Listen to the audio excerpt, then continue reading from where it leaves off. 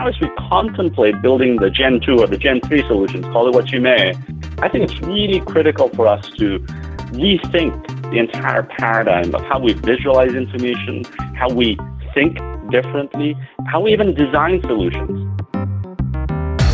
This is Tectonics, the podcast focused on the people and passion at the intersection of technology and health.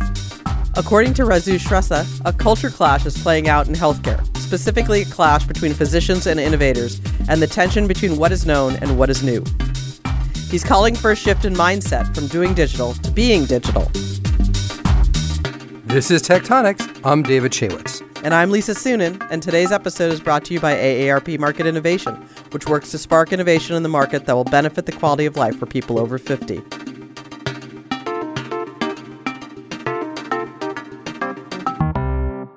Well, Rasu, it's so great to have you here today. We are delighted to have you because you're one of those doctors who found an interesting path to where you are now. As you put it, you rolled downhill from your birthplace in Kathmandu, Nepal, across many continents and into medical school in India, and kept rolling, finding your way to London, Los Angeles, and Pittsburgh, of all places, where you now serve as Chief Innovation Officer at UPMC, one of the nation's largest integrated delivery systems. And in light of all your experience, Rasu, I'm wondering why you think there's such a tension between doctors and innovators. What is the problem? Seems like every other so-called innovator I see is a doctor anyway. No, that's a great synopsis of my journey thus far. And, the culture clash that I reference is, I think it's critical for us to sort of take a step back and acknowledge it. A, acknowledge the fact that it exists. B, acknowledge the fact that we can actually do something about it, right?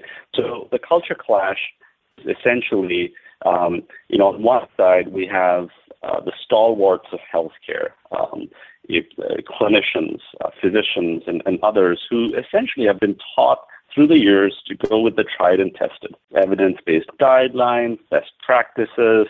Look, if it's worked before, stick with it. And that's essentially how we're taught in med school. On the other side are the innovators, the entrepreneurs, right? So these are the folks that are coming in. They're saying, look, this is a brand new way of doing things. Trust me, it will work. There's no reason why this culture clash really shouldn't be acknowledged and leveraged. And that's what we're trying to do at UPMC is try to say, hey, look, how do we make sure that we're able to utilize clinicians not at the end, not where we've created the software or the solution or the product and we unbox the product in front of them, have a quote-unquote go-live event, and say, surprise, here you go, use it. How do we make sure that we're able to embed them and ingrain them, leveraging the methodologies around design thinking and human-centered design?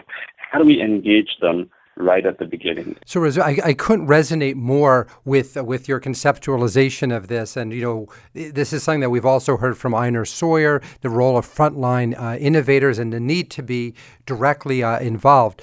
When you describe this chasm sort of between kind of essentially a state institution of medicine in some cases and the need for innovation, I wonder how much of it can be attributed to the misapplication of the precautionary principle. There's this sort of principle. Lisa's giving me, I'll explain it slowly and use small words. Como se dice precautionary principle? Yeah. No, but the concept of, it's a simplified version and it's not quite accurate, but it's like the idea of first do no harm, where how doctors, don't want to be, they're not going to move fast and break things, obviously, but you want to do no harm. And how do you communicate to physicians about the harm from not changing, from not adapting? Because it seems to me that's really where the tension is. That's a brilliant point, right? And you're absolutely right. First and foremost, no harm. And we're not going to get away from that regardless of, how brilliant the innovation here. But that's not the point. The point there really is, how do we make sure that we do more of what we're trained to do, which is we need to actually do what's in the best interest of the patient. What we try to do in healthcare today, despite the technology, is we try to do our very best for that patient. So how do we leverage technology to do better, to do what's in the best interest of the patient? And you're right? First, do no harm is really important. And I think what we need to do right now is go from this environment of where it's very interpretation-centric, right? The entire premise of all of the different applications that we've gone live with in the last 10, 20 years is let's get to an interpretation. Let's find out what's wrong with this buddy that's on the other side. We need to move from the reality of getting to applications that are interpretation-centric to applications that are really outcome-centric. How do we focus on quality? How do we focus on merit? How do we focus on the patient and improving outcomes for that patient? And I think that's what we're really talking about here today. So let me ask you another question. When there's always this tension, you've seen it recently, even on Twitter from Farzad, about whether the issue is, whether if you're trying to improve healthcare, you focus on recruiting sort of the right people, or that are focusing on building the systems with the idea that systems make better people. And I guess what it kind of brings me back to is there's this really interesting kind of dichotomy laid out by Malcolm Gladwell on his podcast, where he sort of was saying that in some situations, the way you improve outcomes most is by improving the quality of the lowest performing members. Like, for example, if you want to improve a soccer team, what you really want to invest your money is not on star players, but on upgrading kind of the lowest players to a less mediocre level. And that's the most effective way, sort of using sabermetrics to bring up the quality of the team. On the other hand, in other sports like basketball, it really does make sense to invest in star athletes. Having Michael Jordan, you want to have a better player, even better. How do you see that when you're trying to think of where to focus most on healthcare innovation? Yeah, I think it really is a mix of people, process, and technology, right? The old adage that it really is all three working together to bring out the best in what we need to offer. I don't disagree with what you mentioned, what you said in terms of let's focus on the lowest performing player, or really trying to bring out the best of what the star players can really offer to the rest of the team. I think what we need to do is leverage the power of data, leverage the power of insights, and leverage the power of the knowledge that we've accumulated over time, and overall lift the boat such that we're not focusing on the lowest common denominator, but really the highest common denominator. And what I mean by that is, if there is a certain best practice that works, really well for a certain patient that has a certain clinical pathway or a comorbidity, how do we make sure that we're able to do what is in the best interest of that patient, given the context around the presenting symptoms, the data around the patient's wishes, and where that patient is in his or her journey, in the journey that we call healthcare, and do what is in the best interest, what that best physician in that group or in that hospital, or for that matter, across a large population of patients that we're treating, what we can do in the best interest of the patient. So how do we elevate this to the highest common denominator, the best performing physician? What would the best outcomes be for this patient, and make sure that we're able to contextualize it in the care processes that we're putting in place? Thinking about what you just said in the context of the quote, you often say about the difference between doing digital and being digital. How does that play out in affecting, that highest common denominator pathway? So if you look back in the last 10, 20 years of what we've been doing in healthcare, we've essentially been doing digital, right? We've been moving from paper and analog and film to paperless and digital and filmless. And by design, with all the intent in the world, what we've been doing is we've been trying to replicate that analog culture. We've been moving from folders and files and films to e-folders and e-files and the digital light box, which is essentially what was created today. And in doing so, what we've done is we've ended up in an environment where we're data rich and information poor. So today, when we have all of this data at UPMC, for example, we've got 9.7 petabytes worth of data. We're doubling that every 18 months. So how do we make sure that we're able to make use of that data and really get at insights that are truly meaningful, right? And that's what I mean by being digital. And it's not just using that data, but it's really making sure that we're able to visualize data in ways that we've never imagined before. It's not just replicating the analog way of doing things. It's looking at data differently. It's leveraging the power of things like machine learning and artificial intelligence to make us be better clinicians. And at the end of the day, it really is about leveraging technology, and this is the irony of all ironies, to humanize healthcare.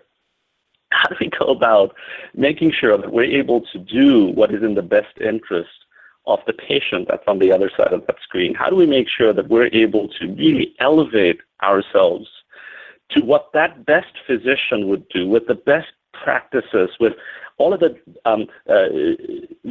insights that have been garnered over time in the best interest of that patient? So, Rasu, so it's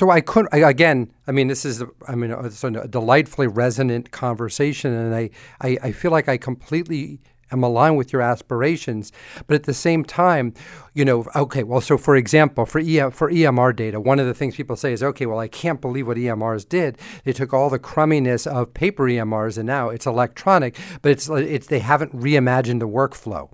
Right? And they haven't thought of ways to do it a lot better. On the other hand, when you talk to people about operationalizing stuff, they say, well, if you want to bring the whole issue that all these innovators have in healthcare is whenever people things that fail or things that don't consider, that don't look through the wide lens as sort of they teach in business school, that don't account for workflow. So when people try to do things in ways that reimagine the workflow just like you're proposing and don't do things the way that everyone is used to, it gets no traction because people are already working their butt off. They're so busy. They have so much going on. And now they're like, wait a minute, I have to do this in a whole different way. Like I'm overload. I can't deal with it. So how do you affect the change that you're describing given the challenge of impacting a familiar workflow? Yeah, so the thing that's working to our advantage today is the fact that we are not where we were 10, 20 years ago. 10 or 20 years ago, we didn't have tablets and smartphones in our clinics. We didn't have all of these fancy workstations that we're leveraging in the very practice of care, which is what we're doing today. The other thing that's working for us is that we're actually living, even outside of work, surrounded by digital, right? So whether it's watching, the latest, series on Netflix, or whether it's, using the GPS when you're going from destination A to destination B in your car, or whether it's making a Skype call, even as you're walking down the street on your smartphone, we're surrounded by digital. This culture of digital is something that is now second nature to us. We didn't have that 10, 20 years ago. So 10 or 20 years ago, we had to be very careful when we were building all of these Gen 1 solutions. But now as we contemplate building the Gen 2 or the Gen 3 solutions, call it what you may, I think it's really critical for us to rethink the entire paradigm of how we visualize information, how we think differently, how we even design solutions. As an example, we've been designing for regulations, right? We talked a little bit about how, the solutions that we've been using today were built, really to be documentation and billing solutions. They weren't really patient care solutions. How do we design not just for regulations, but design for empowerment? The solutions that we've created today, they have essentially in more ways than one ended up causing a lot of burnout. How do we design solutions not for burnout, but for joy? Right? When was the last time you had a physician go in and say, hey, I can't wait for that go live because I'm so joyous? Right? But how do we get to that? And I think we absolutely can. Well, let me ask you that. It's an interesting question in the context of where you work. I mean, you work at an integrated delivery system, which means, of course, that you're both the provider system and the payer insurance company. And that's somewhat unique. They're not, generally these things are separated, but I think by and large that the health plans, rightly or wrongly, are viewed as the guys in the dark black capes that aren't exactly known for embracing innovation, and perhaps known for being the antidote to progress. I mean, can the payers and the providers be friends here, and how can the payer play that role, or can they not play that role as innovator if they're not integrated? So that's an interesting question. And if you really look at where healthcare is today in the United States, it's it's in a still very much in a volume based healthcare delivery paradigm, and we talk a lot about value based and the move from volume to value, but in large parts we haven't really moved there. And at the same time, when you contemplate all of the challenges that we have in healthcare today, with escalating costs, with quality that's sort of still questionable, and with access that isn't really where we need for it to be, it really comes back to how do providers and payers work more cohesively together. Stephen Brill wrote a book recently, a year plus ago. It was based on this really long article that he'd written for Time magazine a couple of years ago titled Bitter Pill. And his book was titled America's Bitter Pill. And clearly he had more to say about the sorry state of healthcare in the United States. Right. And in that 528 pages of a behemoth of a book, 24 chapters, right, he goes on to, intricately outline all of the many challenges that we have in the United States and how the models are really screwed up in more ways than one. And he's interviewed a whole bunch of CEOs. He's interviewed, folks from the payer and the provider side. And in the middle of the book, what's really interesting is he calls out UPMC, and he says, if you're looking for a model for the future of healthcare, look no further than UPMC. And that was really surprising to us, but at the same time, not really surprising, because that was our entire hypothesis going into this, was it's not just the provider onto themselves or the payer onto themselves. It's really how the provider and the payer really work together to push forward what's in the best interest of that person, not the patient, not the health plan member, but that person that's on the other side of that entity, right? And that's what we're trying to do at UPMC. And I do think that that's how we really propagate what we need to do in healthcare, because at the end of the day, we're seeing a big shift in risk from the payers to the providers, and soon that risk is going to be shifting more to the consumers, to the persons that are consuming healthcare. And that's the reality of healthcare today in the United States. And I think he who manages to really tackle that shift in risk and manages to make sure that we're able to work cohesively between that yin and yang, that is the payer and the provider, that's the group that really will come out tops doing what is in the best interest of that person. And that's what we're trying to do at UPMC. That's so true, I think, of where we are, but it creates an interesting dichotomy for those who are both innovators and venture investors, which I know you are at UPMC. On the one hand, you can build things for your integrated delivery system, which is perhaps, more advanced in the value-based chain. But if you invest in companies that need to make a living out in the real world, which I know you also do, the rest of the real world may not quite be ready. How do you balance that? How do you balance that opportunity to make a return from investments that, may take 6, 8, 10, 15 years to mature versus creating and investing in innovation that you want to use right now? Yeah, so what's really interesting about the question you just asked, Lisa, is the fact that when you look at where healthcare is, I absolutely agree. I mean, we're still in a place where, volume-based practices rule the roost, and we need to create solutions for that. But at the same time, what's really interesting about where we are at UPMC is that we're not just talking about moving from volume to value. We're living and breathing it in large parts already today. So some would say we're maybe at least a couple of years ahead of the rest of the marketplace, given the fact that we're an integrated delivery payer provider, yin and yang, right?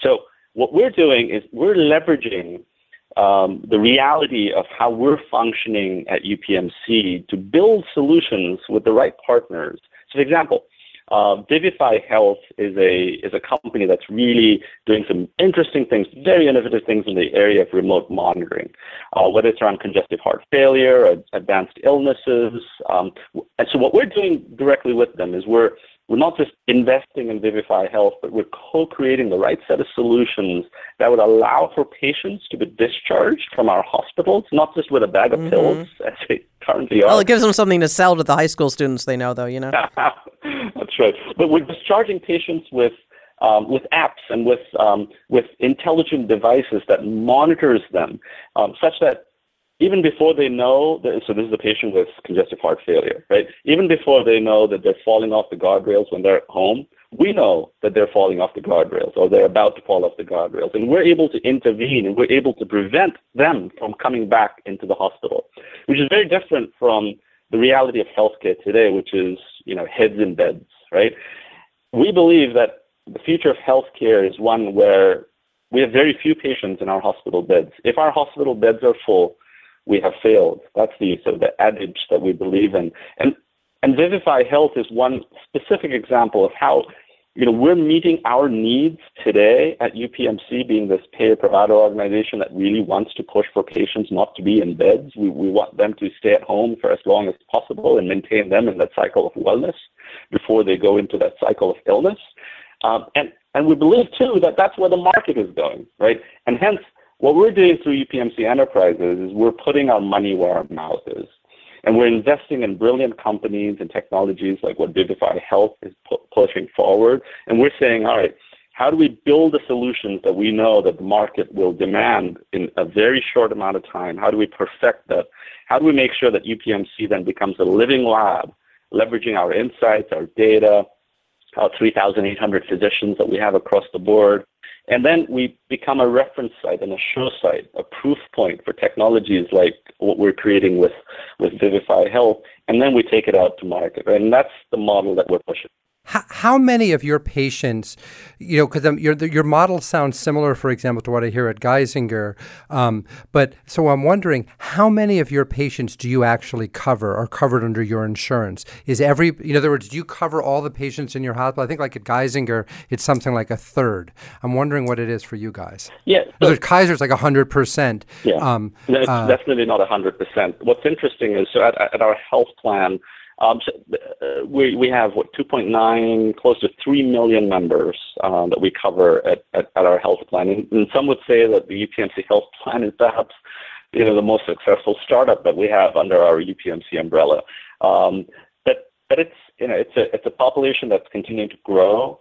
It's a population that continues to get the benefit of not just the fact that we have a top-class insurance plan, but a top-class insurance plan that's tightly integrated with a top-class healthcare provider organization. Right. But so of the people let's say the patients in your hospital, how many of those are in your health plan versus how many of them have other coverage? I'd say about half or so of those would be covered by our health plan.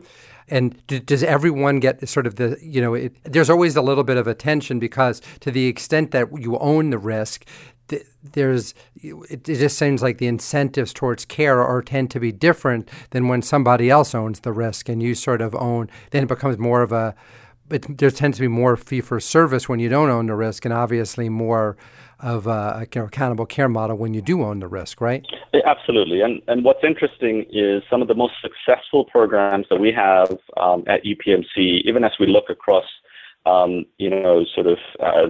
population of patients that we're treating, whether they're at a UPMC hospital or not, or where we actually have some risk-sharing type initiatives in place. So patient-centered medical homes have been very successful in a number of different areas across the work that we've been doing here. And we've seen where when primary care practitioners come together with subspecialist physicians and endocrinologists, nutritionists around a patient population, the outcomes actually are a lot better than what we've otherwise seen, and that's the sort of model that we're continuing to push for at UPMC. So let me ask you, Rasu, you're a big advocate, I know, and you mentioned earlier the concept of humanizing healthcare. You've been in many, many countries, from Nepal to Europe to the U.S. Who's best at this? Where are they doing this well? If you could give us an example, and where needs to improve the most? So what's really interesting is we get lots of visitors from outside of the United States coming to us at UPMC and other areas, sort of just looking at how do we learn from you guys in America, right? And I always tell them, I said, look, we're not really, at a place where, we can be very proud of everything that we've done. Now, we're extremely proud of the innovations that are coming out of the United States. We're extremely proud of the best practices that we're pushing forward, whether it's in technology or whether it's in clinical practice. Right, but what have you seen elsewhere that's inspired you? Right. So what we've seen elsewhere, however, is this embrace of how the patient really is put forward as opposed to what we're doing in the United States today. So here's what I mean. Today in the United States, when you look at sort of the top 20 countries across the United States, we have outcomes that are not very good, right? Costs that are going through the roof. Healthcare is a $3.7 trillion industry, yet our longevity is, not even as good as some of the countries in the eastern part of Europe.